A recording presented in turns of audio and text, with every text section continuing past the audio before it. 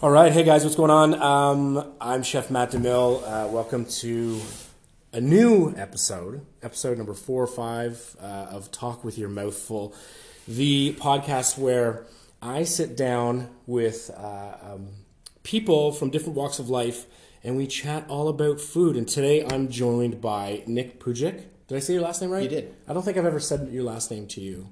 But that's a Pujic, okay. You did. And what we're having today on the show, I've made an elk chili. I got elk meat from Greg DeMille. Shout out to Greg DeMille, and I made a chili with it.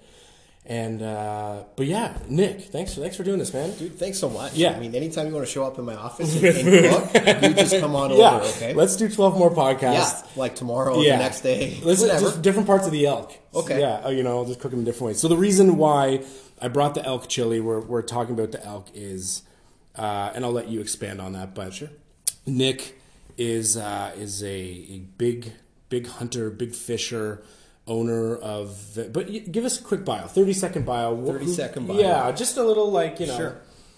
So, I've been fishing all my life, as far back as I can remember. Yeah. I started fly fishing when I was 14, 15 years old, and that kind of took over as a huge passion of mine. Cool. And then I'm a TV producer. I film hunting and fishing shows and outdoor adventure shows and stuff like that.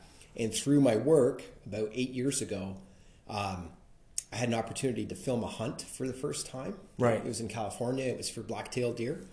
And literally that hunt changed my life. It was the first time I was exposed to hunting. I'd never had anything against it. I just didn't have the opportunity to go myself. Right. Even though I'd always fished.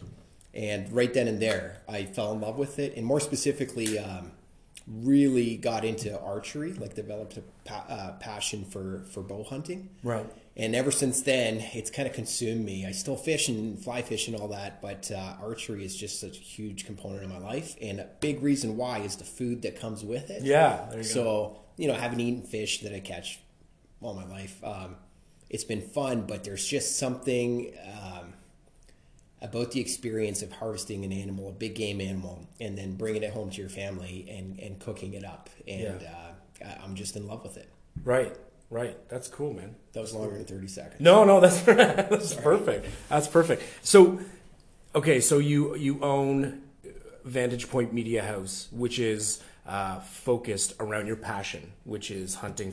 Or do you do other stuff? Or is it just... we do all kinds of stuff. So okay. We produce video, and it could be in the form of television, which it often is, but these days more and more digital streaming stuff. Right.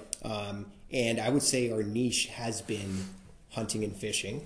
Yeah. And those are direct equivalents of my own passions. So Yeah. it's easy to I'm not focused on it. get pumped about coming to work and Yeah. stuff. But it's not limited to that. We do mainstream stuff as well. We do Cool. corporate stuff. So, yeah. It's funny, archery. Dig in, man. If you please have. Yeah, I'm gonna have go another for bite. it. Go for it. No, eat as much as you want. So it's funny because like you say, I feel like archery specifically. There's something. I mean, when you meet a hunter or someone that like loves hunting, it's like they love it, Yeah. But there's something about archery, like people who love archery are different. You know what I mean? There's like something where their eyes are just like. I personally equate it to fly fishing. So to me, archery is harder.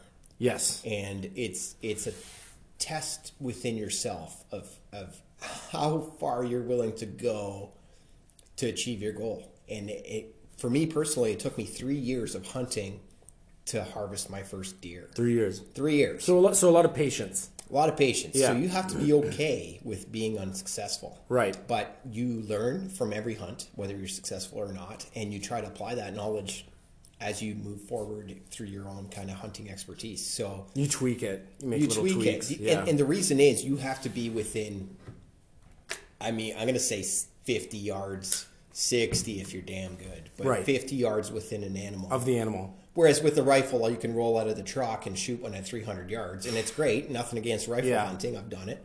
But it's a different experience. Your Yeah. heart doesn't necessarily beat as fast. That animal's not just looking into your eyes at 300 yards. You can see it's more personal. It's way more personal. And I would describe hunting as the highest highs and the lowest lows. Right. It's an emotional thing. Yeah. And when you miss a shot, or when mess up an opportunity at a shot, it's devastating. Yeah. It's devastating if you hit an animal and it's not how you wanted to hit it, and Yeah. you have an unethical kill. That will make a grown man cry. Yeah. Yet when you are successful and you achieve a dream, or you get that buck you've been chasing for no years, there's nothing like that. Like, you are vibrating for days. Yeah. So that's great, because I mean, when you say like the lowest lows, like if you don't get anything, you really have to sort of respect or appreciate where you are. You know what I mean? Just take everything in, because, even though I might not get anything today, oh well, it's like I got to hang out with these people. It was a beautiful day. Yeah. Like I would say, like, hunting is, for people that don't hunt, they think hunting is killing, and nothing could be further from the truth. Right. If you count the days, as any hunter, that you spend out there in the field trying to be successful, and then you count the number of days where you actually pull the trigger or send an arrow flying, yeah. it's a fraction. Right. Fraction of the time. So if you're into killing, hunting is not the right thing for you. Right. It's about being there. It's almost, I compare it to church, to be honest with you. Some people go to church, some people go sit hunting. in a tree. Right. Yeah. It's therapeutic. Yeah, very much it. Yeah. And that was going to be one of my questions later down the line, is like, for the people that might listen to this, or people who are like, oh, hunting is killing, and it's, but then I went out with Victor a few months ago to do hunting, and it's a complete, it's a different game. You know what I mean? Oh, yeah. And we didn't see anything that day, but it was very relaxing and very, you learn something new every day. So dude, we're so busy these days, right? Like, life is busy. It's never been busier, arguably. And when is the last time you sat in a tree or in a blind, hidden, completely silent, and watched the world around you wake up? And did nothing. Except observe. Yeah. So you become aware of things that you just otherwise don't absorb, because you're looking at your phone, or you're driving to work, or you're racing to get to school or work on time, or whatever. Whereas when you're hunting, you hear a twig break, you're looking to see what made that noise. So your senses are heightened 100%. because there's nothing like, it's just you're noticing the smaller things. Absolutely. Right. We've lost that connection to nature, and Yeah. for me personally, I love just sitting there and watching the forest wake up. First it'll be the birds, then it'll be the squirrels, and then the rabbits, and then you might see a deer or whatever. Right. But we don't get that opportunity without dedicating the time to go out there. So even if I've not even seen a deer, if I happen to be deer hunting, I truly enjoy just being there. Right. And being a part of that. And I feel like that's good for my mental health. I need that time. It gives you time to think. Not that necessarily I want to be thinking about a lot when I'm hunting, but just straighten your thoughts, and you have this period of time where you could be alone with your thoughts, if that's what you want to do, right. which is hard these days. Yeah, definitely, especially with all the noise around us, right? Yeah. And all the devices and what the thing that I found crazy, and we'll get to I want to get to the food part here in a bit, but excuse me. One thing that I found crazy is just how cunning, like we put so much work into the hunt, at least from what I've seen when I learned how to do it. You put so much into the hunt, and you have this different equipment, and you have like all these different moves, and you're literally, you're going after something that just comes by these things naturally. Like each animals are so cunning. Yeah. And it blows my mind that that's just their normal nature, Dude, it's deep. This is a deep rabbit hole, Yeah. I would say, because in nature, especially for animals that are considered big game that hunters pursue, so deer, turkey, things like that, every day of their life, something is trying to get them. Every day of their life, since being born, all they know is, I have to survive. So Right. their instincts are everything. They're not in a hurry. They have zero concept of time. They don't care. Right. If legal time is half hour before dark and after dark, they don't care that you really want them to show up during those legal hours. Yeah. If they feel like there's something that's not right, and for any reason, in any way, they're just straight up going to wait you out. Right. And They're so smart. so smart, but that's how they survive. Yeah. And From a hunter's perspective, a lot of times people try to get the most mature buck, which is the male deer, Right. with the biggest antlers and all that, and I get that. However, that buck is so wise and has survived, probably been shot at a number of times. Who knows Yeah. the story, right? But that buck is so well versed with how he is pursued by natural predators, by man, that it is a real accomplishment to even have an opportunity, let alone get one. Right. It's not something that happens. It can happen. I mean, beginner's luck, right? I'll take it. Yeah. But it usually takes years to be successful and to be constantly successful, like to have continuity and be able to repeat success. Right. It's almost like all their senses. They're very smart, but all their senses are very sensitive as well. Like, Yep. any little noise, any scent, Oh, any scent. everything's just so tuned. Right. So their scent is, I forget the scientific equation, but we use dogs to identify drugs, bombs, whatever, everything, cadaver dogs, all that stuff. Well, a deer's nose is like 400 times better than a dog's nose. Wow. So, Oh my God. scent is everything. I have a lot of friends who get into hunting and ask, how do they do it? And hunt the wind is an expression you'll hear a lot. Yeah. That's everything. If an animal smells you, you're straight up not going to see it. You're done. It's done. You're Yeah. not even going to come. They're going to smell you from so far away. You're not even going to know it was there, and they're not coming Wow. back. So if you hunt the wind, the theory is that the wind is blowing in your face, taking the scent behind you, and you're hoping an animal comes from in front of you. So you always want to be downwind of a Gotcha.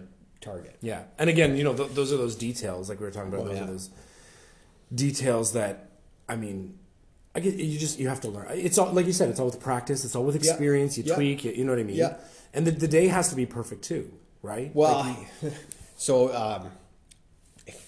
it varies what you're pursuing. If you're a duck hunter, you want different conditions than a deer hunter, than a turkey hunter, and so on and so forth. For me, I'm a deer hunter at heart. That's what gets me blood- that the blood high pumping, that it's just consumed me, right? From where I live, the property we bought, like every aspect of my life has been touched revolved by around. deer somehow. Yeah. Like you walk into my house, my wife hates it, but Yeah. you could tell right away. But so for deer, they're mostly nocturnal, and it takes a lot to motivate that animal to want to move in the daylight because it knows it's more susceptible than at night. Okay. So there are combinations of weather, time of year, rut or mating activity cycles that put the odds in your favor. So you feel like you need to be in a tree or in Wow. a blind during those conditions when they all line up. Even things like moon phase are I was going to huge. say, yeah, because when I cooked for you before for your Christmas party, and you were talking about the moon phase. Yeah. Yeah. And so explain that. Like, how does that work? So little known fact, moon phase affects every living organism. Right. Including humans. People say, oh, the emergency room at the hospital is crazy.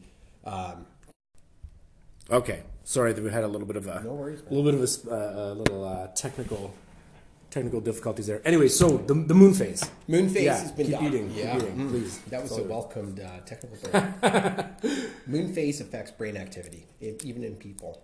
Okay? So Yeah. even though we're kind of numb to it, you ask an emergency room nurse, she'll tell you on a full moon that ER is packed. Right. Okay. In an animal world, the full moon provides more light as long as there's not an abundance of cloud cover, but it also it starts the rutting phase. So deer don't have a calendar to look at and say, "Oh, hey, it's November 1st. I want to rut today." Yeah. These cycles are initiated by gravitational pull and moon phase. Salmon run up a river. They start running up a river during a full moon in September. So it's crazy. So they know. So the moon they gives them. They either see it or they gives them this natural instinct to be like, click, okay. Yep, it's time. Wow. Yeah. So it's called photophase, I believe. It has to do with the amount of light during the day and then the amount of light during the night and gravitational pull. Yeah. And that's what kicks off these natural cycles because that's all these animals have. Temperature and moon phase. That's what dictates every cycle for every animal on Earth. Yeah. Wow. It's crazy. It is crazy. And I mean, a lot of people. I never thought about it that much before. The whole moon phase thing, but And I mean, not just animals as well, but like even the ocean, and it your controls tides so are much. dictated by the moon. Yeah, It's crazy. Okay, so the food aspect of things. yeah. And I know you've been cooking a lot. I mean, you're a huge foodie. Huge. You love food. What's sort of okay? So you take down an animal. What's the advantage in your opinion? Like venison, whatever it may be. Sure. What's the advantage to like having that meat? I mean, like volume must be amazing. It is, right. Like boom, the freezer. Like you take down an animal, the freezer's full. Yeah. Right. So I mean, from a value perspective, like that's amazing. Well, I do just want to tell you that it is by far the most expensive meat you'll have in your freezer. There you go. By the time you add, if there's a misconception that you hunt so you can save money on food. Right. No, that's not. Oh, how so it not works. okay. I see what you're saying. No, I see not what a you're chance. saying. By the time you're done paying for your gear, your weapons, your trips, your tags, your whatever. It's a little pricey. It's like $50 a pound, I'm sure. Jeez. Yeah. There's an abundance of it. You don't get it in little bits at a time. Is venison? Like I know you love hunting deer. Is it your favorite animal to eat as well? No, I'm a big fan of venison, but I would say personally my favorite big game animal is elk, followed by moose, followed by pronghorn antelope, which there's one on the wall right there. We should throw up a photo of that. I got whatever you need. That's cool. Where did you get that? So that's a Wyoming antelope. Right. That's the only antelope in North America. It's the fastest land mammal in North America. It can run over 100 kilometers an hour for short distances. And its closest relative is the giraffe. So No way. Figure that out. Yeah. I guess like the spots on the neck, maybe. Yeah. I don't know. It's a little bit small. That's a particularly big one, but they're a little bit smaller than our deer. Right. Just super fast and really unique looking. That's crazy. But tasty. And just side note, Wyoming is one of my favorite places to hunt, not just because it's awesome and there's tons of animals, but all the animals eat out there is wild sage. That's all there is for as far as the eye can see. So super flavorful. Oh my God, it's pre-marinated, basically. Yeah. Every animal tastes like whatever it eats, right? You know what? Actually, now that you mention that, that's something good to talk about is the flavor of the meat. So, a lot of people who haven't tried venison or game meat, or they say, it tastes too game. Or maybe some people who have tried a little bit, they're like, it's gamey tasting. But the strength of the flavor, correct me if I'm wrong, the strength of the flavor has a lot to do with how you process the animal. It does and it doesn't. So there's multiple factors that impact the flavor of a wild game animal. If we're just going to talk about deer, because that's probably your most common, big game animal, a deer that's near agriculture, that's near corn and soy farms. I mean, we're in southeastern Ontario. Right. Pretty much all of our farming is for soy or corn. And deer that live in areas where they can survive off that taste much, much different than deer that grow up in hardwoods and eat cedar branches and acorns and natural food sources. Right. And it goes into the meat. You can taste it without a doubt. Wow. So being aware of that should determine and influence how you prepare the meat and how you process the meat. Okay. And dude, I feel like you're way better versed on this than me. Yeah, no, but it's. I mean, I know the chefy guidelines, the preparing game. Like what wine to use, or port, or spices, or Yeah. But I mean, I think I never thought that the process or where you hunted or the process would change it that much. Oh, 100%. Even fish, dude. Fish tastes like whatever they grew up eating. So if you catch a salmon from the ocean that's been eating shrimp and smelt and herring, it's going to taste way better than a salmon from Lake Ontario. Right. Or a trout from a natural river is going to taste way different than a trout pond fish that's been eating liver pellets and it tastes like mud. So it's the same for any animal, including deer. Wow. Because they eat that so consistently, right? It's not like they have it, tonight is pellet night. They have pellets like every day, right? Every day, 3 times or whatever the schedule is. Yeah. But I will say this. One thing I've learned is a couple things. If you have a hunter around you that's been doing it their whole life, rely on their expertise. They know things and can teach you things that are worth learning. Yeah. And I picked up a lot of my knowledge from friends that were lifelong hunters, and I knew them through fishing.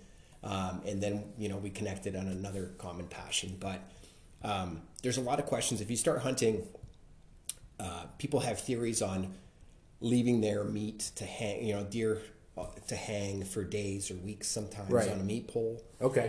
Whereas some people say, nope, process them right away. And you get a lot of opinions, but I can shed some light on that because it does make a difference in the taste, ultimately. Yeah.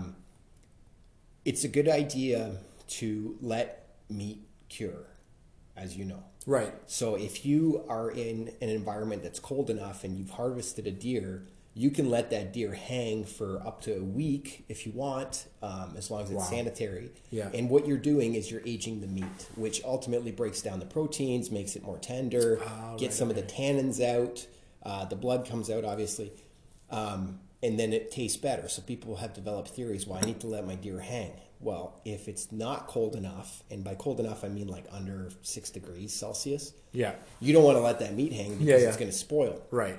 So what you can do is you can age your meat after processing.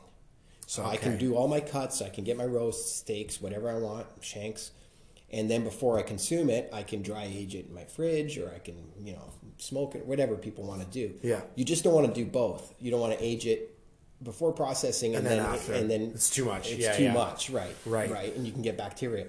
But the point is, you want to age game meat. Okay. You want to age it, especially if it's not from an agricultural area where it's not going to have a strong taste to begin with. Right. If it has those natural flavors in there, age it. You're going to have a much better experience. Right. So it's going to soften it's that bacteria is going to soften it a little bit, but also any sort of strong flavors will kind of subside a bit. They do. Yeah. They do. It relaxes more. All the sinew and stuff, the silver skin, people say, you want to trim as much of that out as possible. However, if you're doing a roast, you got muscle groups inside that roast you're not going to be able to expose to get rid of the silver skin. So a way around it is to cook it slow. Right. And it just kind of like melts it away. Break it down. Break it down and age it. Okay. And that gets rid of the bitterness. Because from a chef's perspective, like my sort of rule of thumb was, most game meat is fairly lean, right? Very. So my sort of like rule of thumb was always either adding fat to it in some way, Gotcha. like wrapping it in bacon or pancetta or there's a cooking term, super old school cooking term called like barding or larding. Okay. And that's where you use like a large needle and you thread fat. Gotcha. So you get some like back fat from from a pig or something, and you thread it through the roast. Sure. But I mean, it's a little more time consuming, So the reason the majority of wild game meat is lean is because, unlike domestic animals, these things are surviving every day. They're constantly moving. Right. They're swimming for their life, or they're running for their life, right? They're not accumulating fat. Typically, even a wild turkey is way leaner than a domestic turkey. Right. Duck has a reputation for being fatty. Dark, right? It's a red meat. Looks like steak. Crazy. But if you buy duck at a restaurant, most times it's farm duck. Yeah. And it's a very lazy animal, and it's full of fat. And people say, I don't like duck, it's too fatty. Well, if you go out and shoot a couple of ducks, you'll be hard-pressed to find much fat. It'd be comparable to a chicken. Huh. And so as far as wild turkeys go, I've heard people say before that their legs are there's nothing on the legs. Like literally you can just eat the breast and that's it pretty much. I mean, it's up to you. Like I try to, personally, I don't kill anything that I don't plan on eating. Right. Unless it's a predator like a coyote, in which case I let them have it. The bullies, Yeah, the bullies. But I also try to harvest as much meat off an animal as possible. Right. So the legs, turkey legs, you can actually get a bit of meat off of them, but it's better in like a soup or a stew. It's not going to be a meal on its own. You're not going to eat it like a drumstick. It's going to be too tough. I feel like a wild turkey is sort of like, the underdog. Like out in the wild, I feel like the animals are making fun of the wild turkey. Like they're an ugly animal, bro. And it's just, I don't know, just kind of like this guy that walks around and makes weird noises. And I mean, they're kind of pretty, I guess, but it's an easy animal to hunt if you're just getting into hunting because they're not interpersonal. They're not fluffy. They don't have these big, cute eyes. Yeah. It's not like a deer, Yeah. It's this ugly bird, man, and their attitudes suck. They fight. they even the females, the hens, which you don't typically hunt. Yeah. But they'll come and beat up your decoys, and those decoys. They're not nice. Oh, they're not nice. Probably because they're ugly.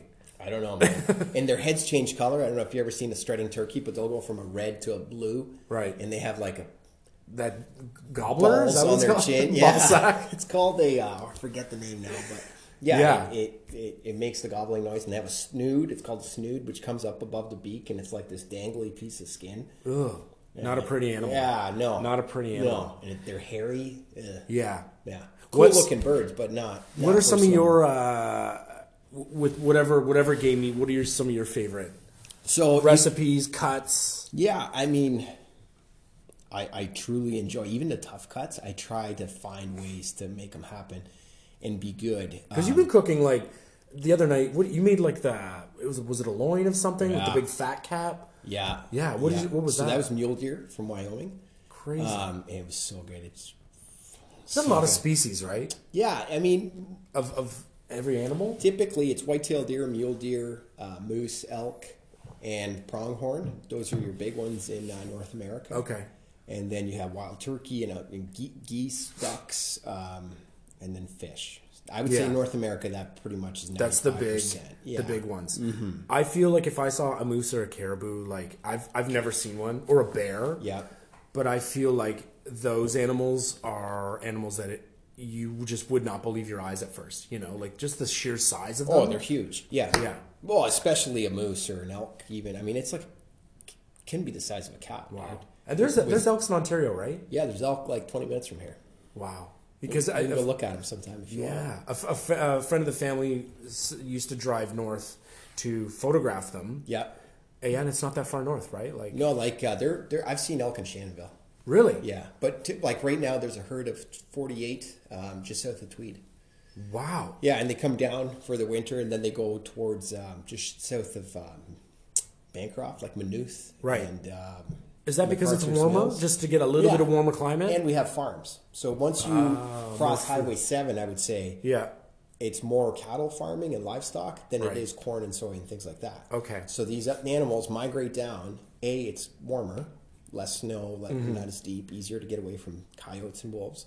And B, there's man-made farms everywhere, so they know if snacks. Yeah, everywhere. Yeah. Even after the corn or beans have been harvested, there's so much that are spilled on the ground that they can survive for a long, long time. That's crazy. Mm-hmm. Yeah, elk look crazy, man. They're a huge animal. You were saying back to cooking. Your favorite cuts and stuff. You like tough cuts. You like to work with those. So sorry, all-time favorite is like backstraps. You hear people talking about, which is your inside tendies or your tenderloins. Okay, super soft. Super soft. Yeah. I mean, that is the cherry of every animal. Yeah.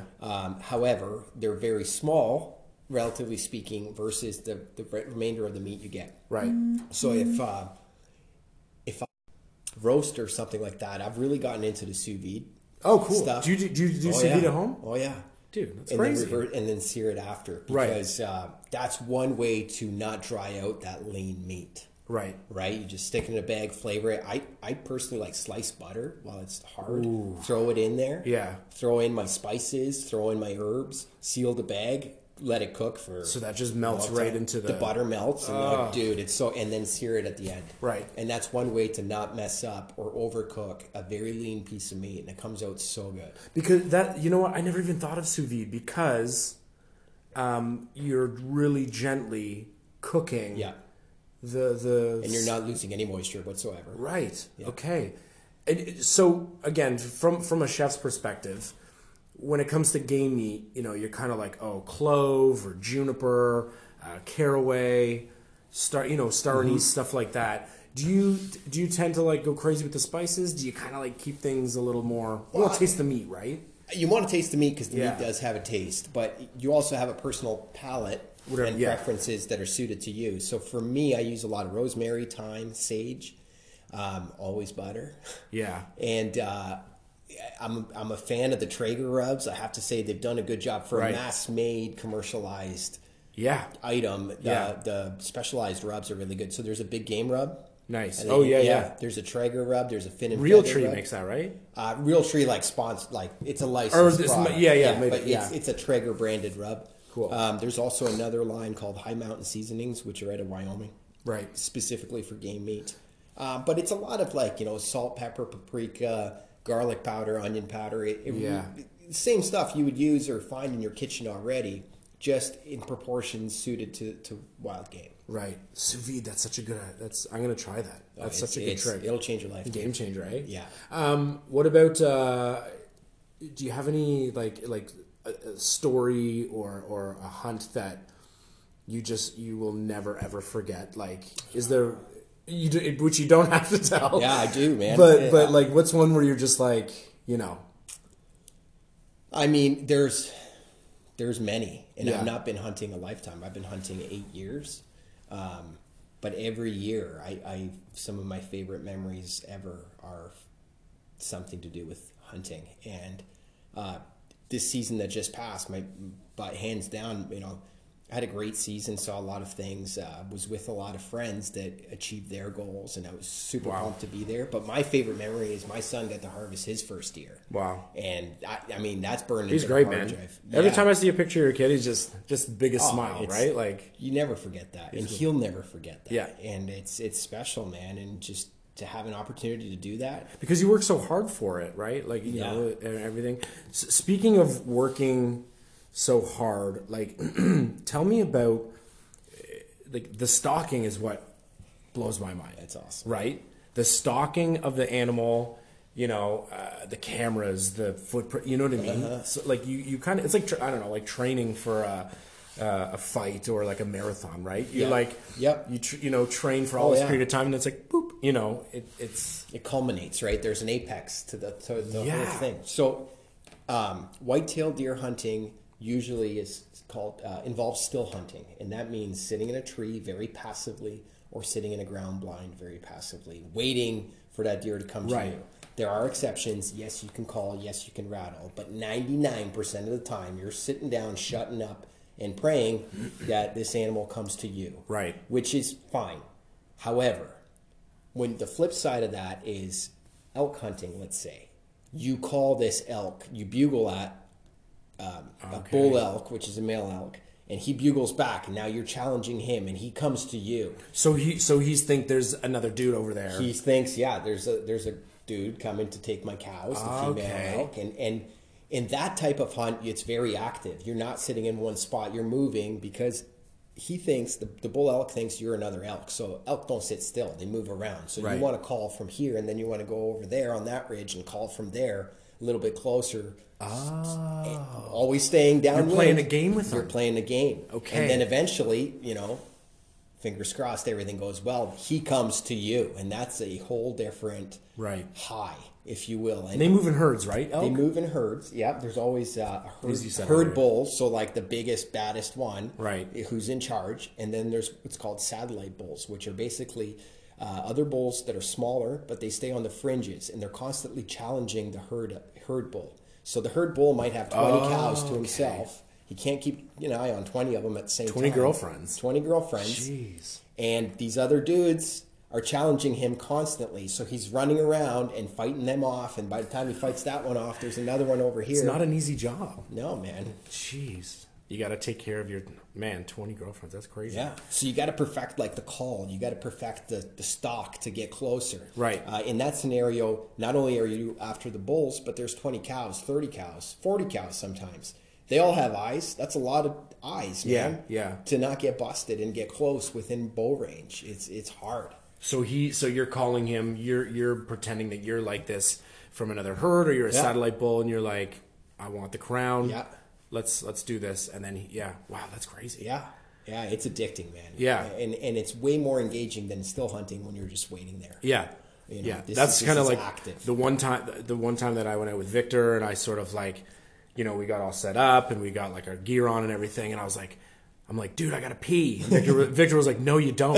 You don't actually. Not right now. No, you know what I mean? Yeah. And it's crazy. Like everything's just so quiet. Everything's so sensitive that you just, So I learned from that. Just there's all kinds of styles of hunting. That's really what it comes down to. And some people just love that spot and stock active approach. Some people love just sitting. Some people love it all. Yeah. And there's nothing wrong with it. Yeah. What say if someone hasn't tried game meat before and Yeah. they're intrigued, they want to give it a try. They have a friend that hunts. What's a good starting point? Sure. I would say like venison, or I don't know. So- the elk's pretty mild. Like, what would you love say? elk. I mean, go with somebody who's been doing it a while, or trust somebody who's been cooking game meat for as long as possible. Right.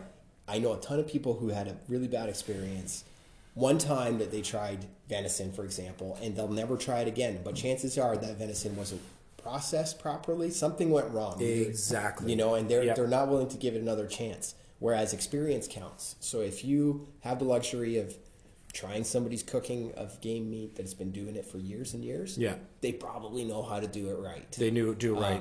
Yeah. And chances are it's going to be deer. It's going to be venison because it's the most widely available game animal. Right. But if you have a chance to try elk or moose, like if it's cooked properly, you're going to have a really hard time telling it apart from the best beef you've ever had in your life. Wow. Yeah, visually and taste wise. And I think from a nutrition standpoint, I mean, how can you beat? You can't.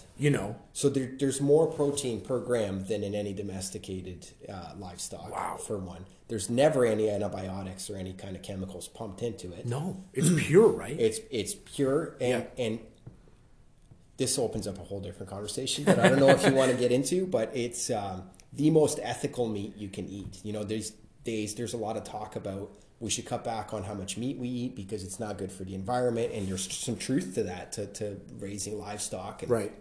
on a mass scale, on a world demand scale, it's Yeah. not a sustainable deal. However, hunting is a loophole there because these animals exist already. So we're not farming them per se. Yeah. They are in existence. They live a free life. They live the life they're meant to live. And there's very strict regulations on when you can hunt, how you can hunt, what weapons, and so on, so that it's considered fair chase.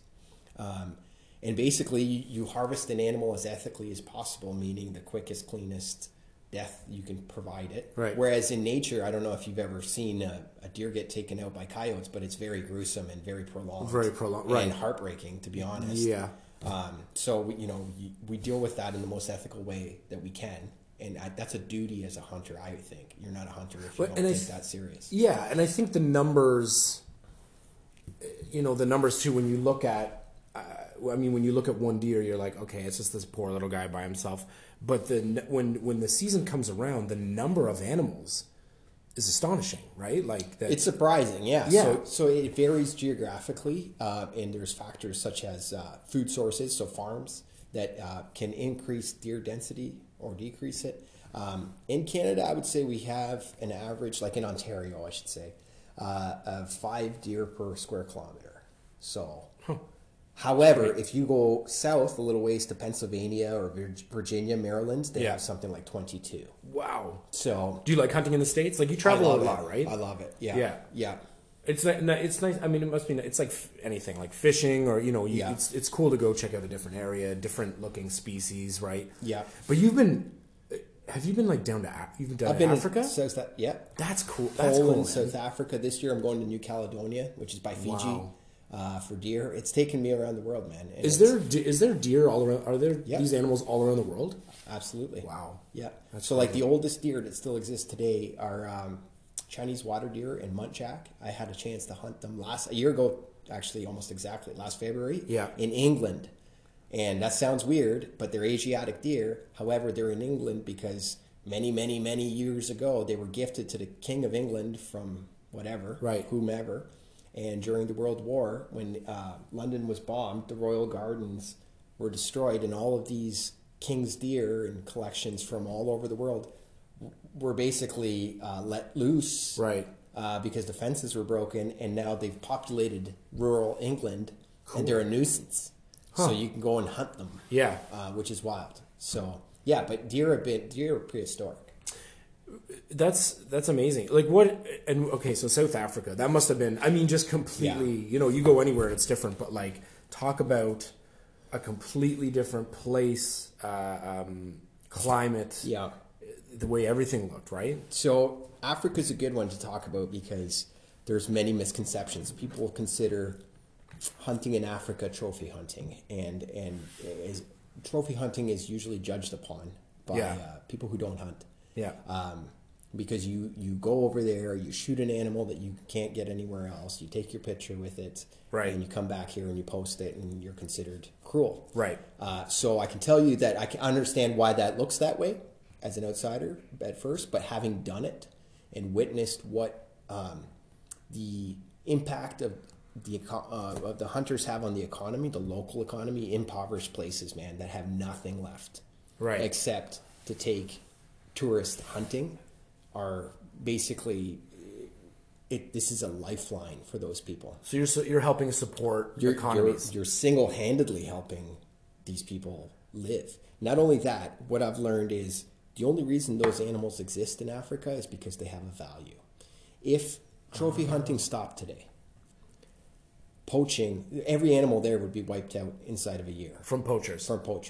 Ugh. So the reason that there's anti-poaching squads that patrol these preserves night and day, 24/7, right, is because people come and pay money to go and hunt these animals. So it's controlled. It's 100% controlled. Okay. Very highly regulated, just like it is here. Yeah. Like you can't just go shoot something right now without a tag or a license. Right.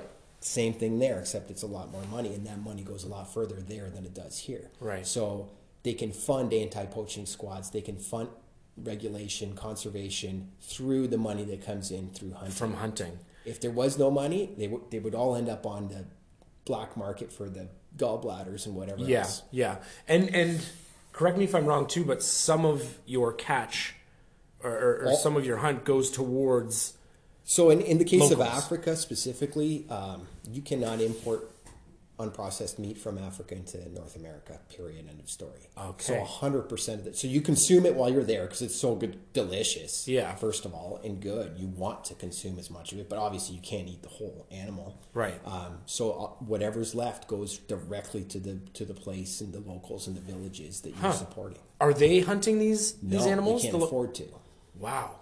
So I got a story. I went in 2015, and you're paired up with a guide in what's called a bushman, or your tracker, who's typically indigenous to that area. Right. And Butas was our bushman's name, and I would engage him in conversation as much as I could because I was fascinated by his skill of tracking animals and just what I could only imagine what he would have seen over his course of or tenure of having that job.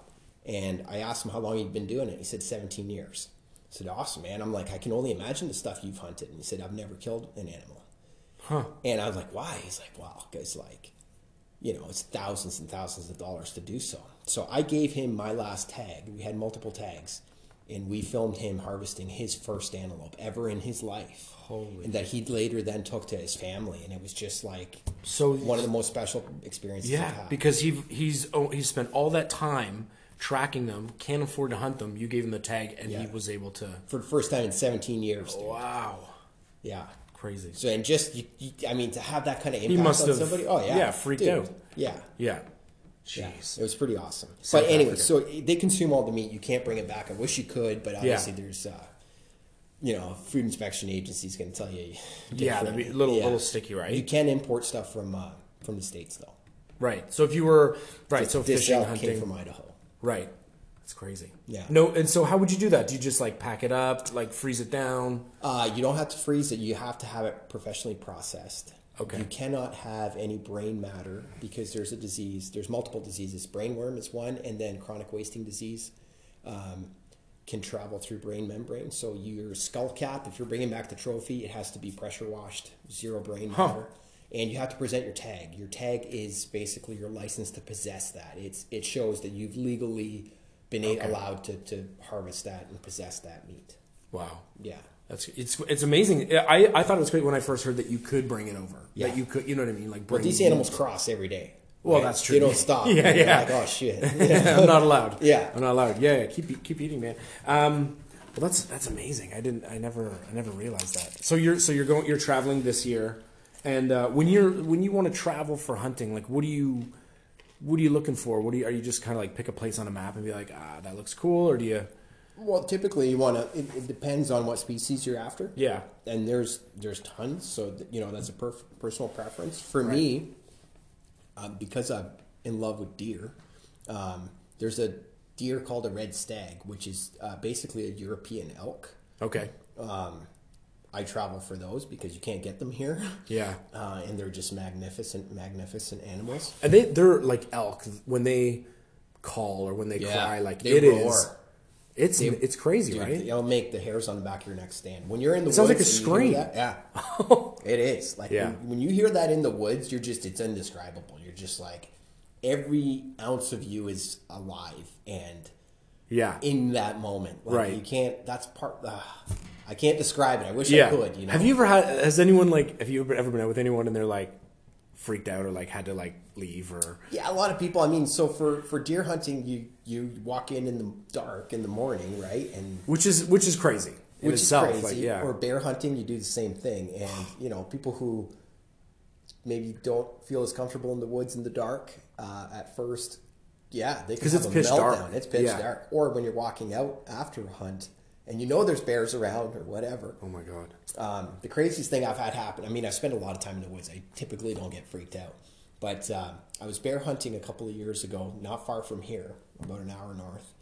And I left my stand early before the end of the legal hunt because the black flies were so bad. So this is a springtime hunt. And you can't spray anything, right? You can't put any... if you're hunting the wind, you can. You can, okay, yeah. But, and you have these devices like a Thermacell that keeps the bugs away as much as possible, but there is a finite maximum of any chemical. Like, it's just, there's too many of them to keep them away. Right.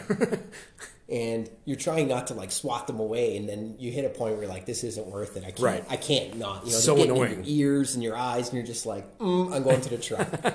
So I climbed out of the tree. I started hiking back to the truck, and I'm on this little 4-wheeler trail, and 20 yards in front of me stepped out a timber wolf. And man, whoa! It's the first time I ever laid eyes on a timber wolf, like in the wild. This thing was all of, I don't know, 180, 200 pounds.